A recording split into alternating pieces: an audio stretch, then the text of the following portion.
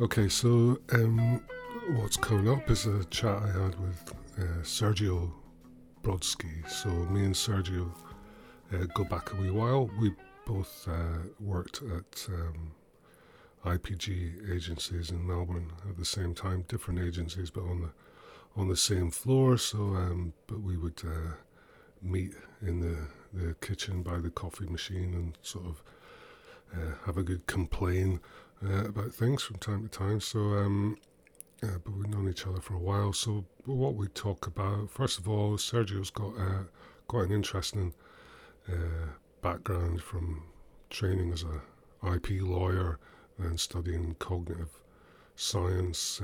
Little surprise coming up in in that little piece. Then eventually getting into branding and advertising. And a very, very clever guy. He's and has developed some of his own really quite different thinking and hypothesis around what the future of marketing communications, or at least part of that future, what it might look like. And it's not just sort of finger in the air, tinfoil suits type future. This is some quite I really get into the root of the role of advertising, marketing, brands in the world. And maybe what we expect from brands has changed, and so the nature of brand communications has changed, and also and then at the end. We talk about his latest sort of sub-venture as a sort of independent consultant, although along with a business partner, quite a unique little agency type operation that they've built to look at one particular emerging channel or platform. Is it a channel? Is it a platform? Is it a network? That we discuss, and he's the expert, so I will bow to Sergio's definition. It's a sort of long-winded intro from me, but without further ado, Sergio Brodsky.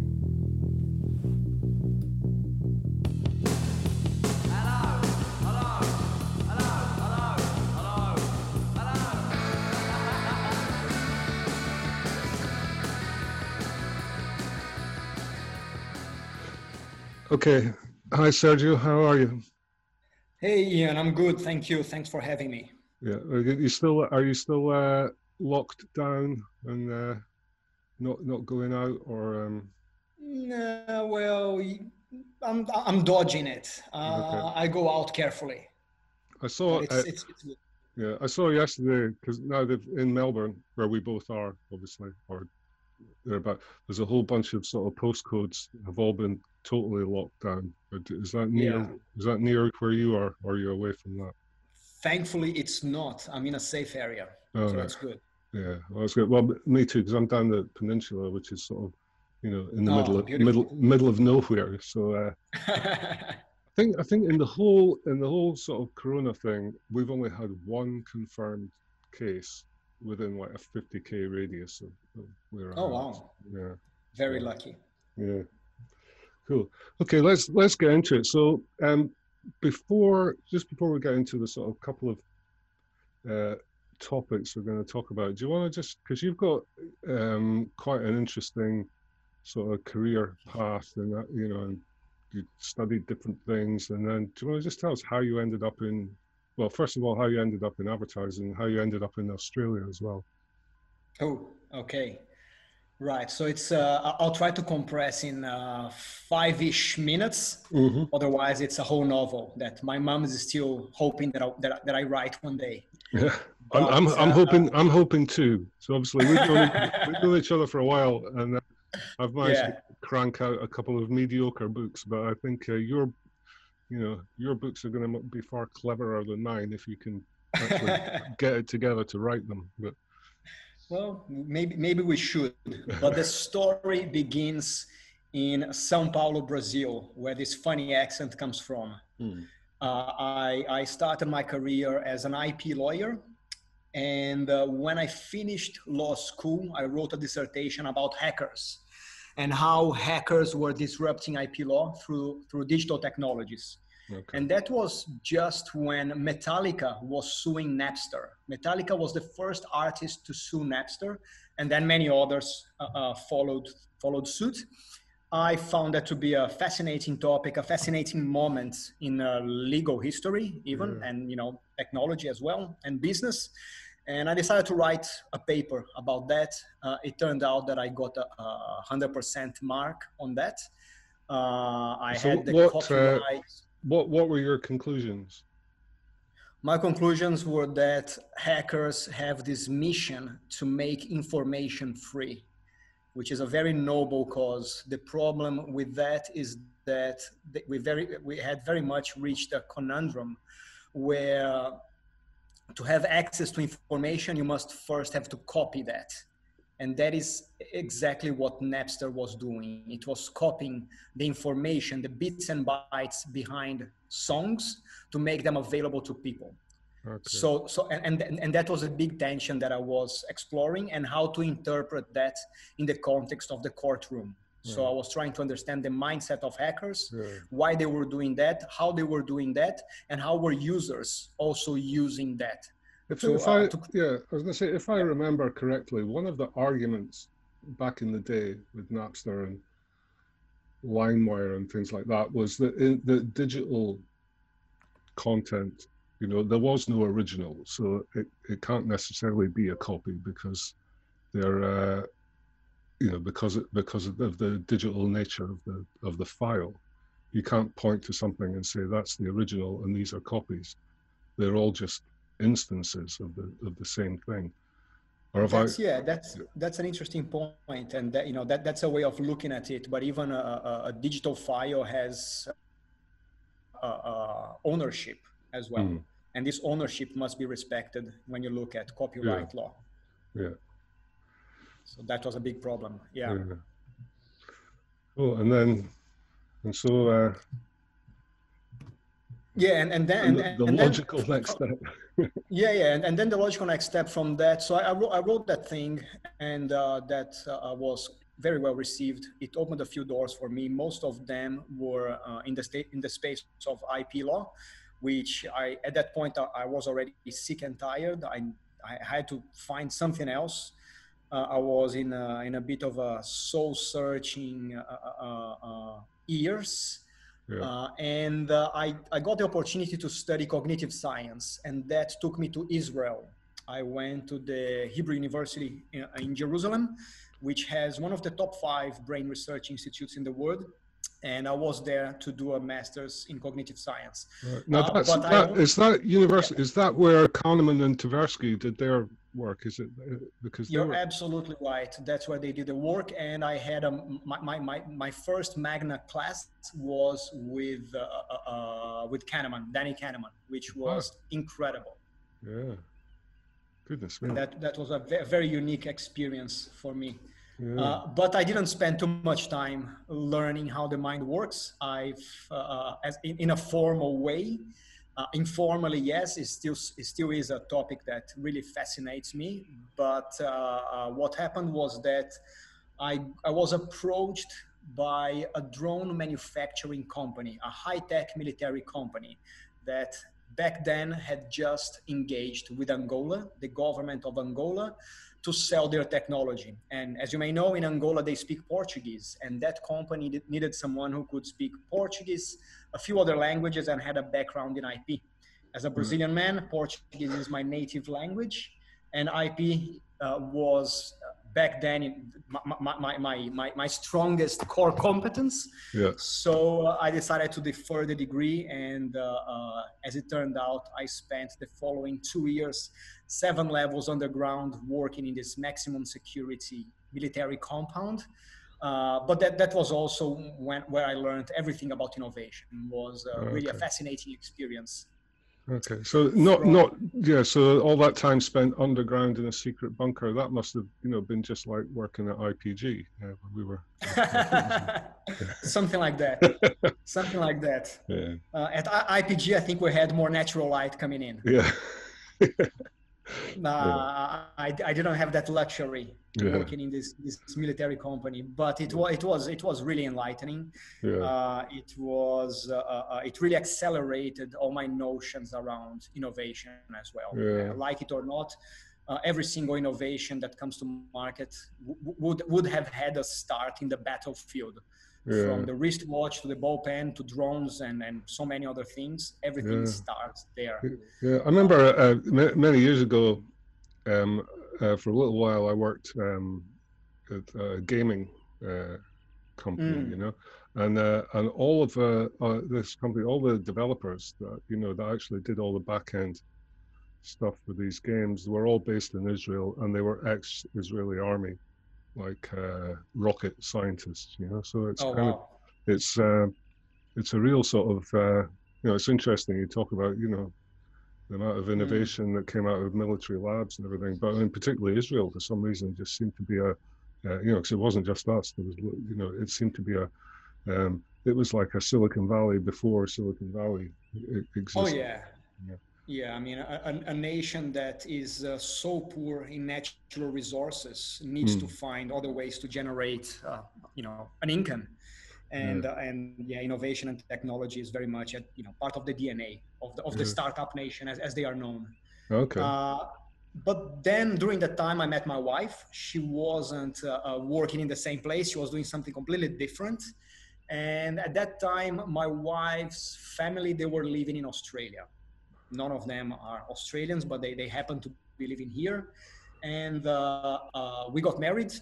Both our contracts were coming to an end, and her parents were very convincing in terms of relocating to Australia.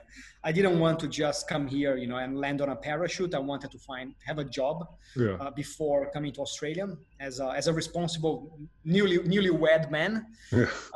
So I went on a search again, and I found a really interesting opportunity with the Spotlight Retail Group. And that was something that was part of a project from one of the founders, that Mr. Ruben Fried, who always had this desire of bringing people from outside of the business to learn everything about the business, improve it, and then expand it. And Mm, that was basically my remit. I went through a whole selection process. I passed, got hired. They brought us over, and I worked on a business improvement capacity. mm, My first 4 months were spent inside a Stinky dispatch. That was the dispatch from their first store from maybe 40 years ago. That store doesn't even exist anymore, but I spent 4 months opening cardboard boxes. And that was possibly the most valuable time during my 3 years with the business. That's where I right. learned everything about the product, the flow of merchandise, the relationships with the suppliers, how the retail staff was dealing with the product as well. That was super important, really, really valuable. But if I fast forward a year and a half on that program, because that was really a program, I was spending different chunks of time across different departments of the business.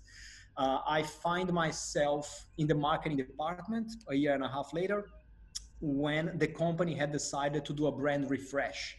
Not so much a repositioning, but a refresh, sharpening up some edges, reducing the huge number of products, SKUs that they Mm, had, which made product management extremely complex, but also had been turning the business into a discount type of shop. Too much clearances, too much stock count, sales, and mm, that wasn't good for the brand. And then I was tasked to refreshing the brand. I didn't know much about it, but I was offered support.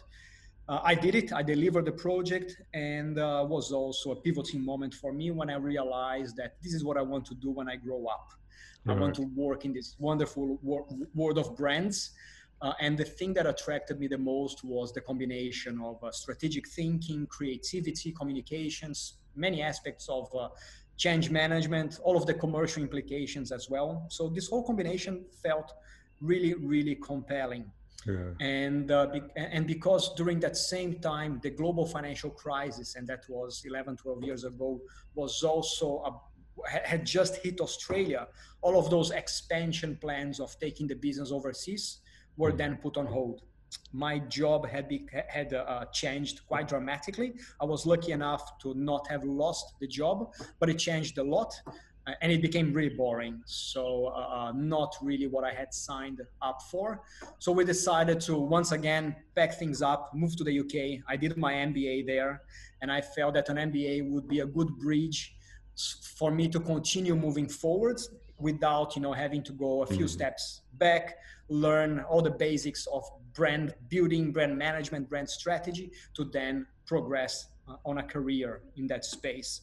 So the MBA felt like the right bridge, and it indeed worked in this way, because as soon as I finished my MBA, I already had a job lined up with WPP when I was the worldwide strategist for Brand Union, which is now Super Union, that I believe is the flagship brand consultancy for WPP.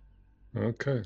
So that's what took me out of Australia to England and into advertising. Yeah. Do you think, because there's there's different points of view on how valuable or how necessary MBA is for for marketing people, or even in business. And obviously you took the you decided to go and do it, but but there's plenty of people, very competent people with no formal training, or just that have just picked up on the job.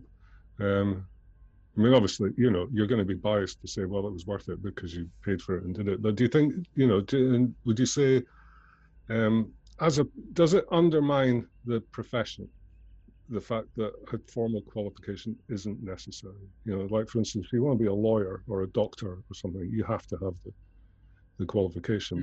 But anyone can walk in advertising and marketing, and if they can talk a good game, they can wing it. Yeah. I mean, it's a really, really good point, and it's something that Mark Ritson has been advocating for a while now, and pointing his finger towards the bad marketers that are ruining the industry. Yeah, if only they would sign up for his MBA course, of course. Well, that's a very good sales pitch as well, but it's truth. There's nothing that is not true there as well. And here are my guinea pigs screaming. I don't know if you can hear. I was going to say, that doesn't sound like normal screaming. Are you? They sound like parrots. Yeah. But anyway, so yes, I do believe that the lack of qualifications, the lack of training is something that undermines the profession, undermines the industry, and ends up with a poorer outcome. Yeah. That is now tarnishing the name of many marketers because of that. So yes, I don't think that the MBA is the solution for that. The MBA is what I tell people is that doing an MBA needs to be a part of a contextual choice. Yeah. It's not a silver bullet for anything. Doing an MBA does not mean that you will know everything about business. You will certainly be exposed to many things that at least I had not been in the past, even though my work at Spotlight was very much like an MBA on the job, because I was going through all the different areas of the business, from HR to operations to supply chain, marketing, etc., buying, and all that. But learning the theory is important. Learning the theory is valuable, but practicing it is what can really make a difference for you. So I think that someone that comes with a good talk about advertising, marketing in general, I think will fall short on the deliverables. Yeah. Yeah, definitely. All right, Mm. cool. Well, listen, that was supposed to be a 5-minute intro before we got into the big topics. So, but that's I don't know, 20 minutes. But Yeah. okay, fast forward. So this is I just wanted to pick your brains really about this. So this is your sort of almost proprietary sort of theory that you've been. So I use theory with small t rather than big T. You've been Hmm. developing over the last few years, which you've kind of coined urban brand utility, right? And so I'm going to quote from your sort of written version, which you call a projected future for brand communications as a regenerative force in the global urban fabric. Yeah. Um, so it's That's a fancy description for yeah. it. I was going to say we've just talked about people coming into marketing without any formal training. I think if you said that sentence to them, they would look very blankly at you because Yeah. it does require a bit of thinking. Luckily, I sort of get it, but the just sort of in the sort of lead into this, I guess the idea of brand utility or branded utility is something that's been around for a little while. I guess when I first sort of, so maybe even this is maybe even 20 years ago, started first uh, thinking about this. But the example that always used to be given as was the Michelin Guide, right? Which was which Michelin produced. The idea was to get motorists to drive around France more, and then they would buy more Mm. tires. And it gave them a Hmm. reason to do it. So that's sort of brand utility. But I guess within your framework of brand utility, that would not be a good example because from a sustainability and point of view, and burning up resources, that's you know that's Yeah. that's not a good one. But before we get into that, I just so the way you describe it, I wonder if you could just give us a bit of explanation around what you call strategic foresight and futures thinking. So this is your kind of thinking tool, I Mm. guess, that brought you to urban brand utility. But just for people not familiar with those kind of terms, particularly me, uh, what is? I mean, I think I understand that, but specifically, how's that different from just normal strategic thinking? Yeah. Cool. Okay. Let me start from the beginning. So, strategic foresight. As a strategist, I have always been working towards further equipping my utility belt. Right. Yeah, As I was telling you before, I started at with brand strategy. I moved to media strategy. I became a strategist for media agencies. Did work on creative briefs as well, so creative strategy as well. And I mean, I'm always looking at other types of strategic processes informing an output. And in innovation, there is always a process as well. There are many methods as well. So innovation strategy is also something that I have investigated and practiced quite a lot. But one thing that felt like an area that I didn't know much and have always been quite curious about was strategic foresight. And strategic foresight is about projecting a desired future. right. That's what it's all about. It's not about predicting the future. It's about designing the future. No one can really predict the future. It's an impossible task. So any article, anything that has the word predictions on it, Yeah, you can already start yeah, to discredit, yeah. because who knows, right? No one has a There crystal used to be a ball little. that exactly. There was a catchphrase people used to say, which was the best way to predict the future is to invent it. So is that Exactly. does that fall out of that Yes, it's probably William Gibson. Okay. If not him, would be one of his contemporaries, I guess. Yeah. Yeah. But yeah, the future is not there to be predicted. The future is exists to be created, and it's up to us to create the future we desire to be in. Yeah. And there are many futurists out there, right? There will be, and just like the ad man that is untrained, there will be many people that are self-proclaimed futurists. Yes. And it's not, and it's not just putting a cape on and having a crystal ball to be a futurist. That these are all charlatans. They are not the people that we should. Yeah, I think to be fair, there's probably one or two, or maybe more. Genuinely have some kind of something to say about that. But it's funny. I wrote about this, the bullshit industrial complex. Where you've got a bunch of genuine people who have some sort of insight into what might be coming down the road, but then there's a bunch of people who get second-hand information from them, and then third-hand, fourth-hand, and then you get really noisy people on social media that don't actually have anything original to say.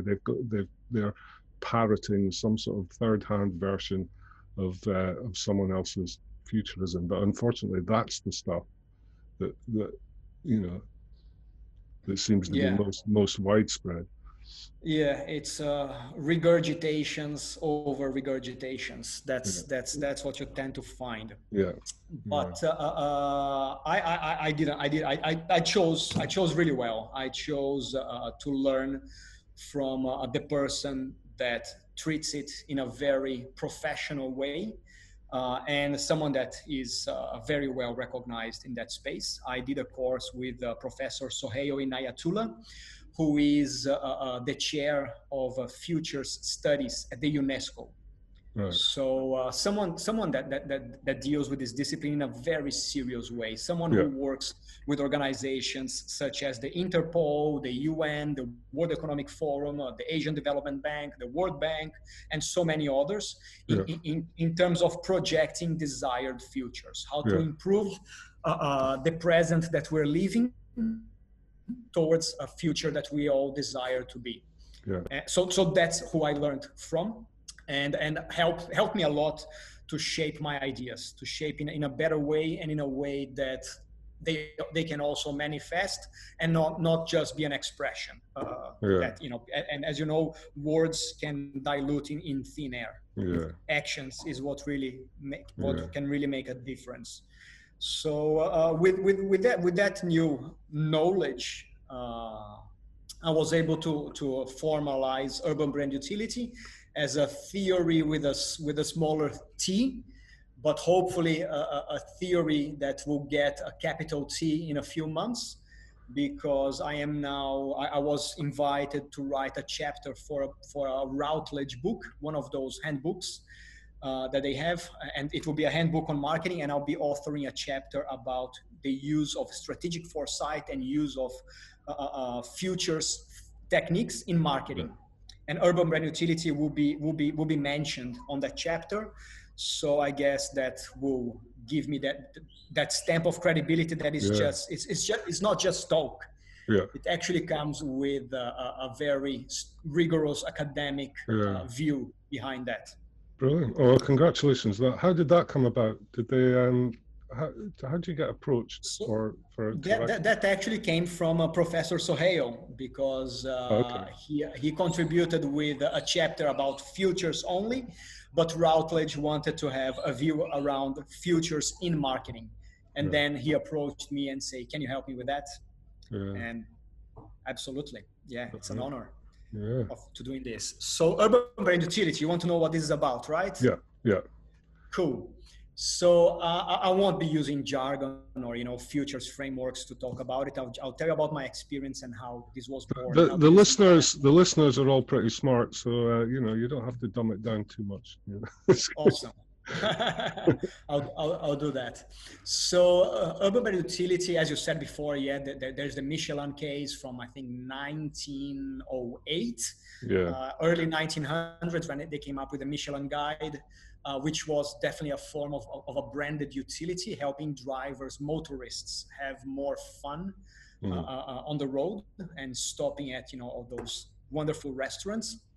But urban brand utility is also around the idea of helping customers, helping people, but in the context of cities. And the reason why I use cities is because of the degree of urbanization that we are now experiencing. Yeah. We currently have 76% of the world being urbanized. Yeah. By 2030, we're going to have another billion people migrating to cities. And by 2050, I believe that over 86% of the world will be urbanized. And these are all numbers from the World Bank. Yeah. So cities are really, really important in this context because they are the context that are framing the reality to a great extent. It's funny. I mean, that I was going to say that trend is one of the sort of rare instances possibly where Australia is leading the world. So I think we're about 90% urban. Yeah, in this country. we are. We are definitely a very urbanized nation, and Australia is definitely leading in the sense. And but then again, what does that mean, right? What does it mean? And now with coronavirus, all of these characteristics of cities have become very salient, really, in terms of how resilient cities can be. And there's been a lot of commentary about New York specifically, that New York is suffering because of coronavirus, because of density. And density is not the reason. The reason is overcrowded areas. So overcrowding is something that is bad for corona and spread of diseases, but not so much density. Density is quite the opposite. Density is a source of resilience. I was going to say the other thing I heard, so I don't know how, if this is 100% true, but I was told that one of the problems with the corona in New York is because so many of these big apartment buildings in New York, they kind of share an aircon system to a degree. So it's the same thing, so you've got an apartment block with 1,000 apartments. It's the one system that's pumping the aircon through all of those apartments. So it's just like it's just a recipe for disease, isn't it? If everyone's breathing the same air. Yeah, no, that's a really good point. And when you talk about diseases and diseases that are carried on the air, 80% of all diseases that urban dwellers suffer, they come from air pollution. 80%, right? And back when we had the bushfires here in Australia, there was a huge surge on several different types of diseases only because of that. So having clean air is not just a nice to have. It's not just something that will help you see the sights better. It's not something, it's not just a feel. It's something that is very important and something that has huge costs for local governments to manage that, because a city with dirty air, with polluted air, will have more sick people, and with more sick people you have less tax contributions, and with more sick people you have more people using the public health system. And because of that, there will be an increase on the costs to managing the whole infrastructure as well. So urban brand utility comes to address that issue and comes to also reconnect in a much better way people, governments, and the private sector than represented by brands. And the whole idea is that we should be able to use media not only as a way to delivering messages, but as a way to deploying a public utility service. And when it comes to air quality, there are so many examples of campaigns that did that in really interesting ways. Yeah. From billboards that are able to clean the air, to just suck the air. And that was a campaign that was done by the University of Technology in Lima, in Peru, after a construction boom in 2017 that saw air pollution increasing quite dramatically. So they built that billboard that is able to absorb as much CO2 as 1,200 trees. So it's like a mini forest in one billboard. Imagine if that is taken to a wholesale approach. If every single billboard in every single city in the world is able to filter the air. So I remember that campaign, but with something like that, you think, well, that's beyond advertising, community. That's in the innovation space that you're talking about. Yeah. Why?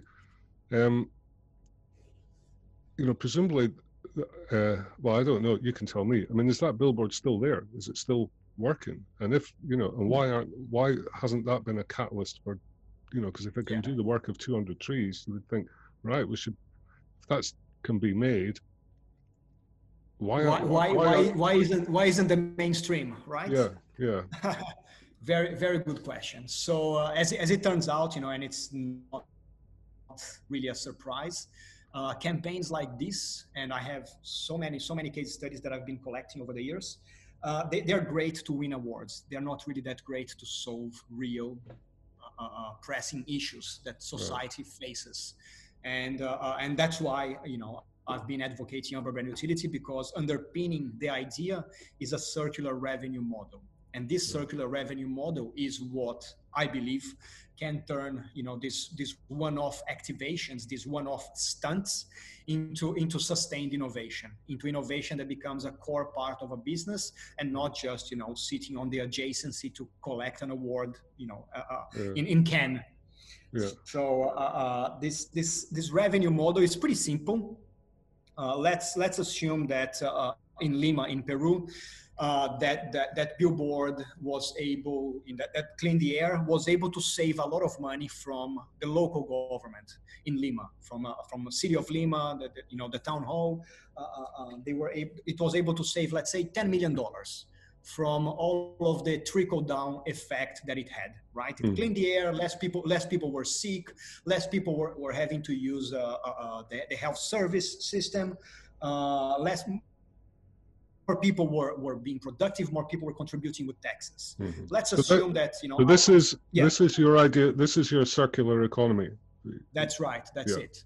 Right. So let's assume, out of all of those items from this trickle down effect, the city of Lima was able to save $10 million, right? Because of that campaign in a period of 3 months. I'm just giving some hypothetical numbers here. A smart mayor will not want that to be a one-off activation. We'll want that to be something that is sustained.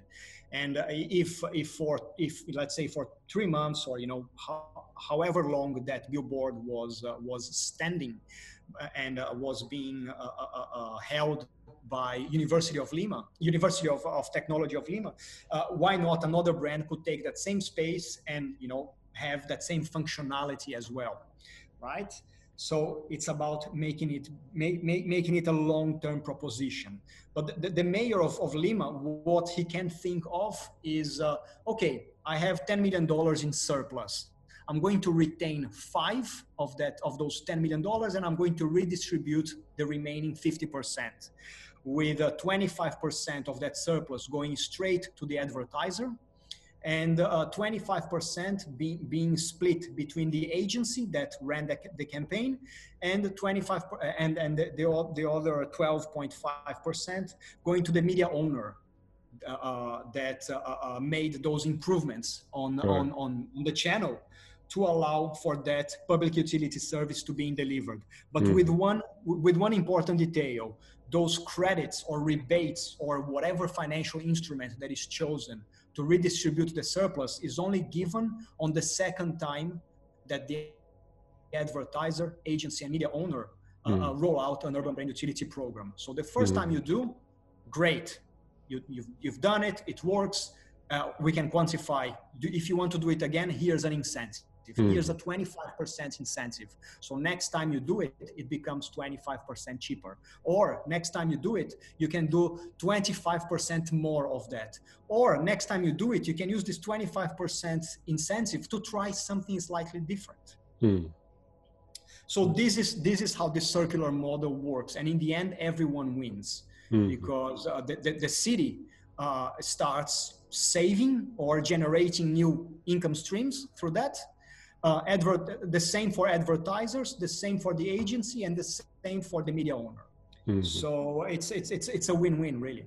And it's an approach that I've been discussing with the city of Melbourne quite closely, from the CMO down and sideways as well. And hopefully something will happen in the coming months, because it's been identified as an opportunity for the city, for Melbourne, to continue leading the league tables of most livable cities in the world, but also a city with a bold vision. And the bold vision that I told them that this could allow them to have is that, you know, if this becomes if this comes to fruition with the city, eventually we will be able to just put empty billboards, because we'll be able to then advertise the air as the best air in the world.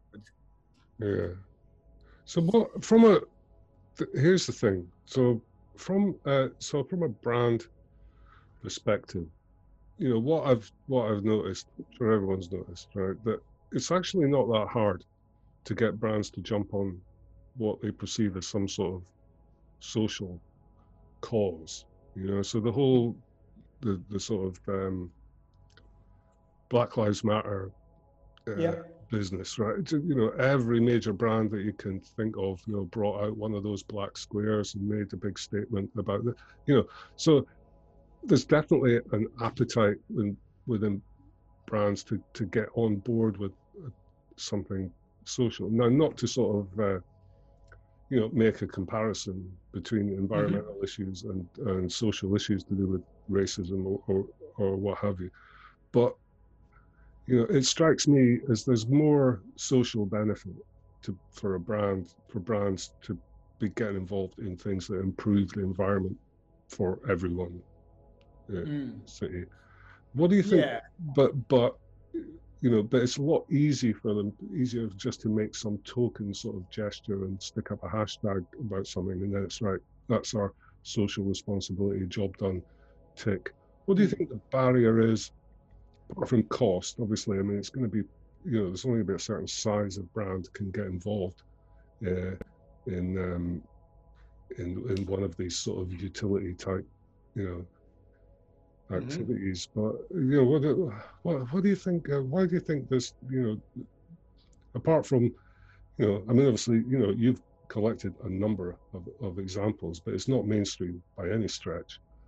What do you think the barrier is? You know, or how do you need to make it sexier? I don't know.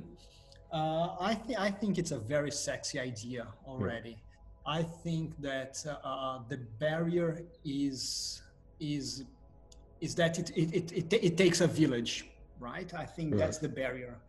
I think that it's a lot easier to just, as you said, you know, put a hashtag or come up with some smart copy or, you know, interesting graphics to align yourself with I don't know, Black Lives Matter, Pink Ribbon, and the many social movements out there. Is there value on doing things like this? Yes, there's value, as long as your words, your expression of your brand is not an empty one. It's followed with an action.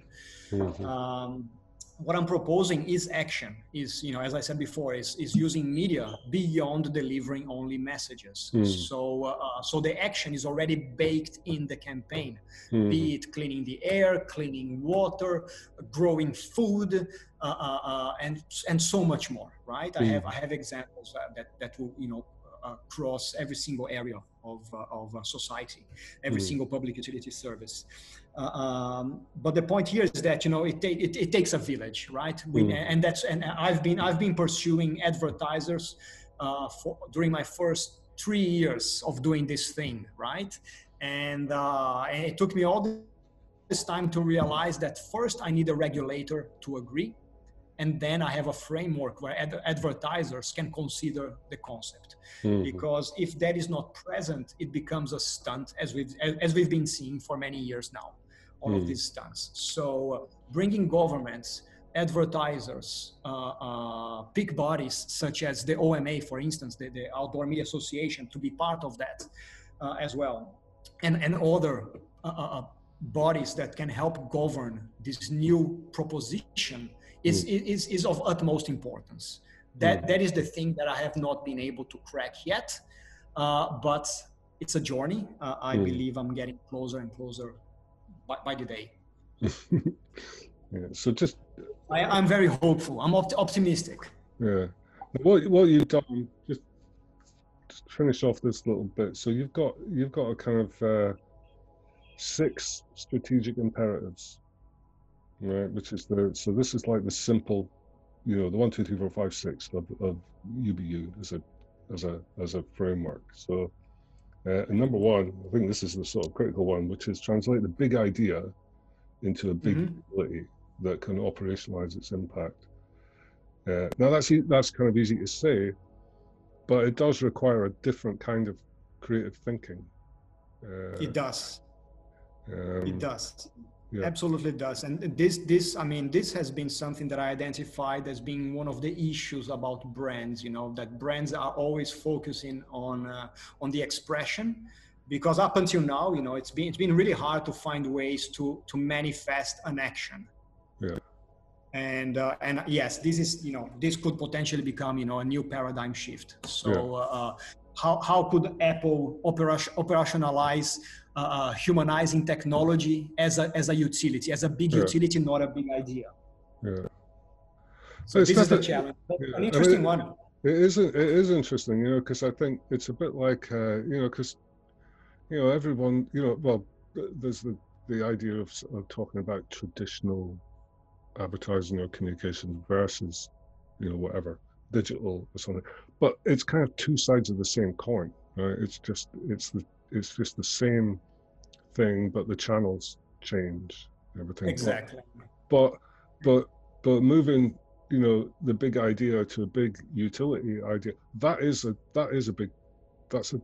conceptually a different way of thinking about. It's less about communications. It's more about, it's utility. So where a brand, previously, or not previously, but currently, there's one, for instance, there's one way to distinguish, a big or a credible, stable brand versus a fly-by-night, small brand, which is just how much money they invest in quality media, right? So if one thing you notice about Apple is they never do programmatic advertising. They don't gather any data. They don't retarget you. They just put up great big billboards with their product on it, and you can infer the quality of the product by the fact that they don't try and gather any information about you, and they buy expensive media. So the utility idea could be an extension of that. If we think, well, it's getting harder and harder to reach people through conventional media means because of the fragmentation of everything, that actually having an impact on in environments in which people live. That's the new kind of advertising that everyone's looking for, but they're looking in the wrong direction, because it's people like you are shouting, it's over here, but they're looking the other way. That's right. That's right. Yes, it's very reassuring to hear that from you, because I completely agree. I also think that everyone talking about old advertising or old marketing and new advertising just by using digital channels as what adds newness to that is complete bullshit. Nothing really changes. The rules of the game are still the same. I think what I'm proposing truly is, a new form of advertising, because here we see advertising, communications, media merging with welfare and security, for instance. And where the annual budget, the annual amount that brands spend in media and advertising is in the house of billions, when it comes to welfare and security, it's in the house of trillions. Yeah. So if we're able to penetrate that space, the pie for advertisers become a lot bigger. And under this model that I was just explaining before, what we can do is address a very serious issue that CMOs are facing today, which are budget cuts. And right now, during this pandemic, we're seeing how badly budgets are being cut. So with Urban Brand Utility, rather than having a marketing or advertising budget, you end up with your advertising investment fund, because it grows. The more you do it, the more of a return you get from it. Yeah, I mean, that's the holy grail, isn't it? You know, marketing that actually, you know, generates money, you know, rather than costs. Yeah. Exactly, marketing as your profit engine, not as a cost center. Yeah, fantastic. So why do you think people haven't adopted? That's my version. Do you agree with that? I mean, I'm right behind it. You know, I think it's it's great. The only you know, I think you know, one of the sort of challenges we've got, you know, because brands start small, you know, and then it takes some time to get big, you know. I think to get involved, you know, it's kind of what am I trying to say? You know what? Let me give you a good example of a very small brand, and that is a pub in South Africa, in Johannesburg, right? And pub, independent, whatever. They noticed that pub goers were, you know, being hit by cars as they exited the pub, right? Street lights are not great in Johannesburg. You know, skin color being very dark, very hard to see people at night, and you know, it's a challenge for both pedestrians as well as drivers, right? Yeah. So they this pub, they created ultra reflective coasters. So when you leave the pub, it has a Velcro you put on your shirt, and when a car is approaching, it increases, or it reflects the car lights 800%. Right. So making pedestrians, you know, pub goers, a lot more visible. Yeah. And that, in fact, had reduced car accidents quite dramatically. Right. Okay. Small brand doing with a small action that had a big impact. So you don't need the latest type of technology. You don't need massive budgets. All that you need is to translate your big idea into a big utility, and a few other imperatives that follow suit. But from a marketing standpoint, you know, I can see the value in that. It's, you know, great. But how do people know that that's you know, the whatever the name of the pub was? You know, the sort of, I can see the social value of, you know, stopping your customers from getting mowed down by cars, but how is, you know, I guess it's just, it becomes something that gets spoken about, you know. Yeah, and I think that this is something that I think was Ferris Jacob who wrote that on some work paper. He said he said something like, do cool shit and then talk about it. Don't just talk. Do something that deserves, that, you know, that is worth of your media dollars. And that is one of those examples, right? It's something that is very PRable, and people will know because, you know, it generated a lot of earned media from that. But you know, the coasters were themselves branded. So it's something that also showcased the brand plus word of mouth, of course. Interesting. Okay, well, listen, best of luck with that. I shall be keeping my eye. I'll definitely keep my eye out for the Routledge book. So that's definitely quite an achievement. And you know, I guess there's no better way to legitimize something than to have it published in an academic volume. So very good. No, right. Listen. Just before we go, because I wanted to talk about two things. So obviously there was the Urban Brand Utility. I mean, we've kind of only scratched the surface there, so this might be something we might want to talk about again another time and go in a bit deeper. Anytime. But I did want to. I'm always happy to talk about this thing. I can tell. Yeah. but I just want the other thing that you're up to, which is so with your business partner, you sort of launched this sort of mini uh, agency or service, if you like, dealing with one specific platform or channel, which is, and I must confess, other than having watched some stuff on it, I don't know that much about but it's apparently the fastest growing social network. Is it a social network or is it just a broadcast channel? You can tell me, which is TikTok. So tell us how that came about and how you're going with that.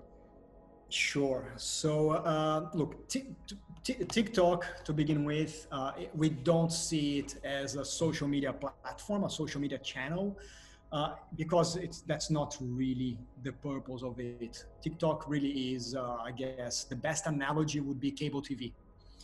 You have several channels to choose from. You control the experience. The experience is driven by an AI driven algorithm that identifies your preferences and the things you like to serve you more content that you like. Sure. Which is very different from Facebook and a few of the other social media platforms. So, I mean, I'm not on the platform. I tried to join it, but they sent me away because they said I'm too old. So, but you don't. So it's not a social network. You don't have friends on there. You just follow topics and things. You can have friends, but primarily it's an entertainment channel. If our smart TVs allowed us to connect with one another, that would be TikTok, as in a hardware form, right? Yeah. Who knows? Maybe it's part of their innovation pipeline to have a TV that you can interact with people as well. But yeah, I view TikTok primarily as an entertainment channel, and with a very interesting proposition, which is around this idea of competitive positivity. That is very unique, and again, very much against what Instagram and Facebook have made people feel. From the very beginning, Facebook was all about projecting a persona, not really who you are. Instagram, put that in steroids with the beautiful filters that make you look like a very handsome man or a very beautiful woman. But also generated a lot of anxiety with the pressures of having to look good and fashion and media overall requiring that from people. And when you go to TikTok, people are really making fun of themselves, making fun of others, just having a laugh without trying to pretend they are someone they are not. It's they're really bringing the best from inside them outside. And because of that, and because of an opportunity that we had to run a campaign for BMW Mini for the launch of the electric vehicle, Mini Electric, we then had a few other clients of ours asking about TikTok, and we thought, well, we should start an agency, and that's how Tik My Day was born. Was an opportunity that we saw on the horizon. And I guess was Churchill who said, never waste a crisis. So if anything, this crisis have showed that screens have won the war, right? Screens have won. We depend on them now more than ever. And what people were turning to feel better was TikTok. So just as much as TV may have worked as an anti-conceptional back in the 50s and 60s, TikTok, may as well be some sort of a Prozac for everyone feeling anxious and depressed with this volatility in the world right now. It's funny because I was thinking, I kind of looked at it a bit and I thought, I just not sure if I get this platform, but then I took a step back and I just noticed my own behavior, right? And one of the things I do, just from time to time on Twitter, right?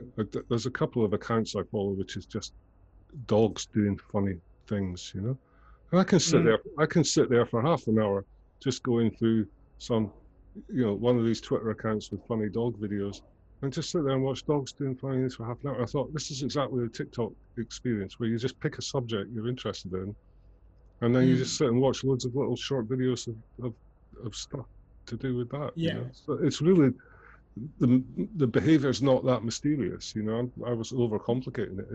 It's what I do, but that's right. But just that's with right. just with a different app.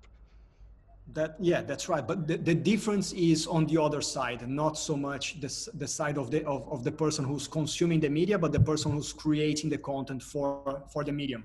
Right. And that's what TikTok did better than any other platform, which is this they brought this ease for the most boring person to become a creative icon. It's very, very easy to be creative in TikTok. You have so many special effects, filters, and other gadgets that they have on the platform that make it really fun, makes it to create content. But it's not just fun and silly. You will find philosophers on TikTok. You will find business people giving talks about how to invest your money. So really serious topics are also being discussed on TikTok. And that's why I like to compare it to cable TV, because you have a multitude, or even Netflix, you have a multitude of channels. Actually, Netflix would be an even better comparison, because Netflix, it's all united under the umbrella brand of Netflix. But you have TV shows, you have movies, and you have all sorts of genres of movies. And you have the Netflix algorithm that also identifies your preferences, and based on that, they recommend you more content that aligns to that. Okay. So TikTok would be a very similar new channel in this aspect. But Netflix, I need a whole studio, and I need millions of dollars to make something that is appropriate. With TikTok, it's a lot easier than that, and it can be a lot more affordable as well. But being easy doesn't mean that it's idiot proof, and that happened by a very big brand that committed a big sin on TikTok. Actually, not on TikTok, but based on an idea that they found on TikTok.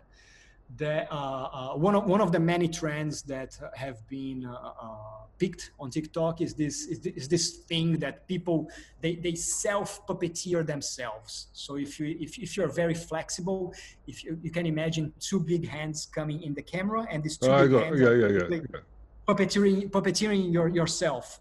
Right. Some Volkswagen executive may have seen that on TikTok, or their ad agency said, there's a new trend, why don't we ride the wave? So they did that with an ad using the same technique of puppeteering a human being, but they did that using a black person and flicking that person away from the car in a way that was racist. Basically saying you can't have this car.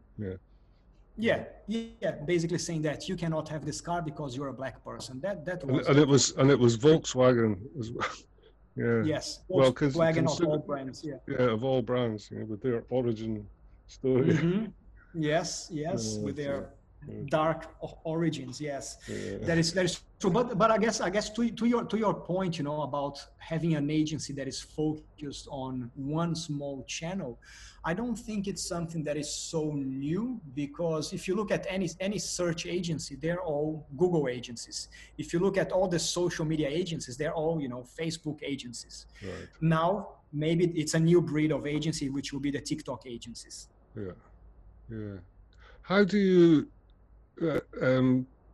reconcile? I mean, there's been a bit of I've seen a few articles this week. I think some developer had gone under the hood of TikTok and picked it apart, and all the sort of various surveillance type mechanisms that are under the hood there. I mean, I don't know if it's any better or worse than any of these things, but just as soon as China's involved, people get frightened about it. I mean, is it better or worse or indifferent compared to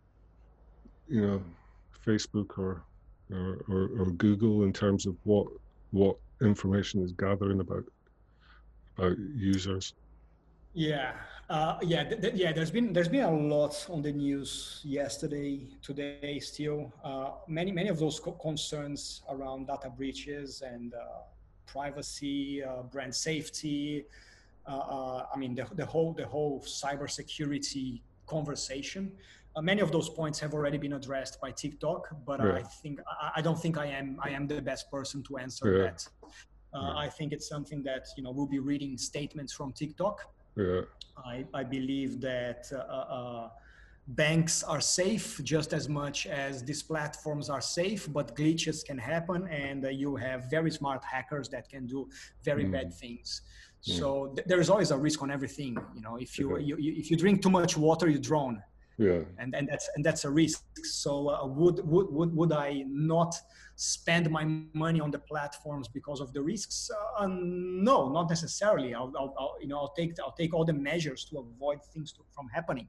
yeah, But I guess going directly to TikTok is better than having me answering that for them. yeah. No Yeah, I mean, I'm honesty. not. It doesn't bother me Mm. particularly. I just it's just sort of. I think Yeah. one What, thing what, what, what, I was going yeah. to say. One thing I've sort of learned just throughout this whole the last sort of 2 or 3 months. I kind of knew this anyway, but it's really become clear during the whole coronavirus pandemic is just how untrustworthy news is. And Mm. because it changes from day to day, and kind of you get conflicting opinions. It's almost impossible to determine what is true. So Yeah. it's kind of like it's that whole sort of postmodern sort of thing. There is no you know absolute truth. Which you could argue.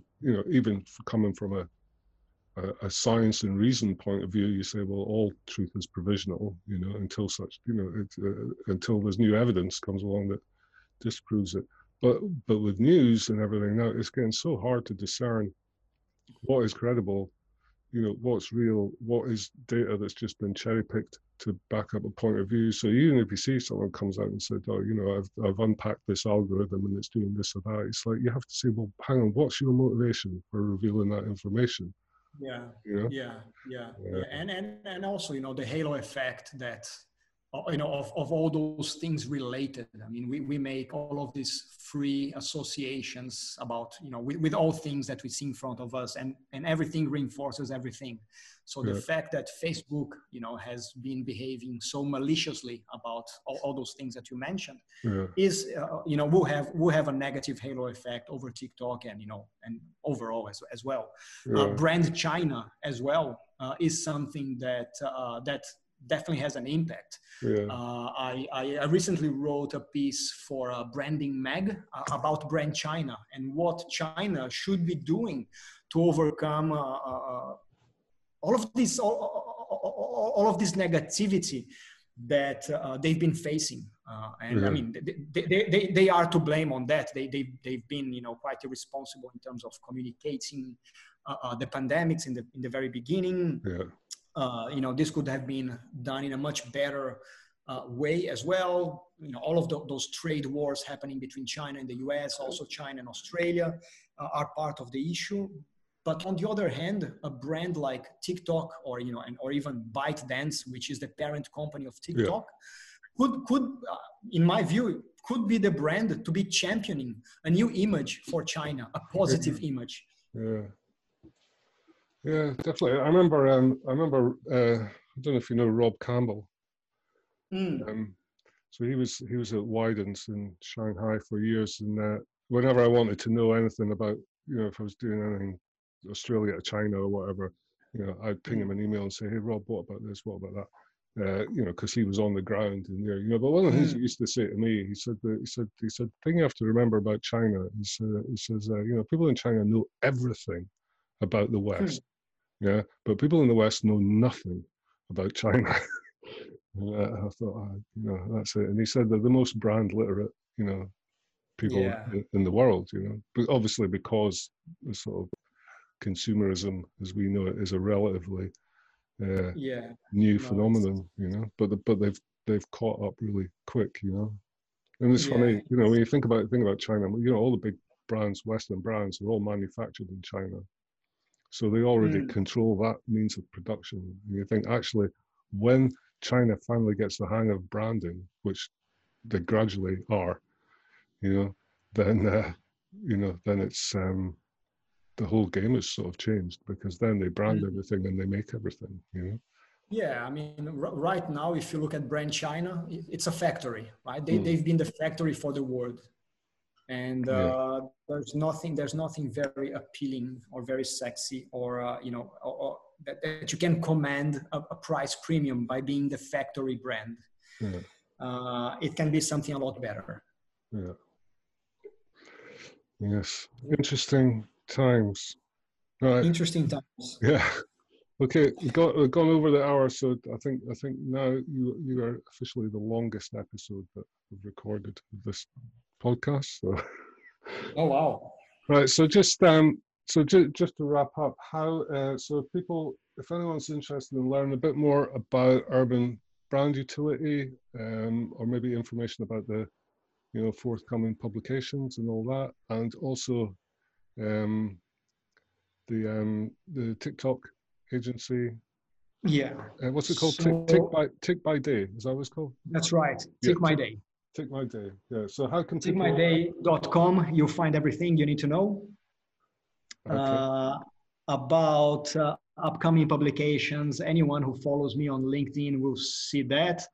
The Routledge book, my editor gave me until the end of September to send the chapter. I believe that chapter will be published on a journal, and the book should be going to printing around December. So early next year, we should have it published. Okay, brilliant. And then well, you get that out of the way, and that gives you some time to finish your own book, which I've been... That's right, and I'll make my mom happy, and you too. Yeah. I've been waiting for it for probably about 3 years now, or 2 years or something. So. I'm getting there. Okay, cool. All right, all the best. Thank you very much. Thank you. It was a great pleasure to spend this time with you.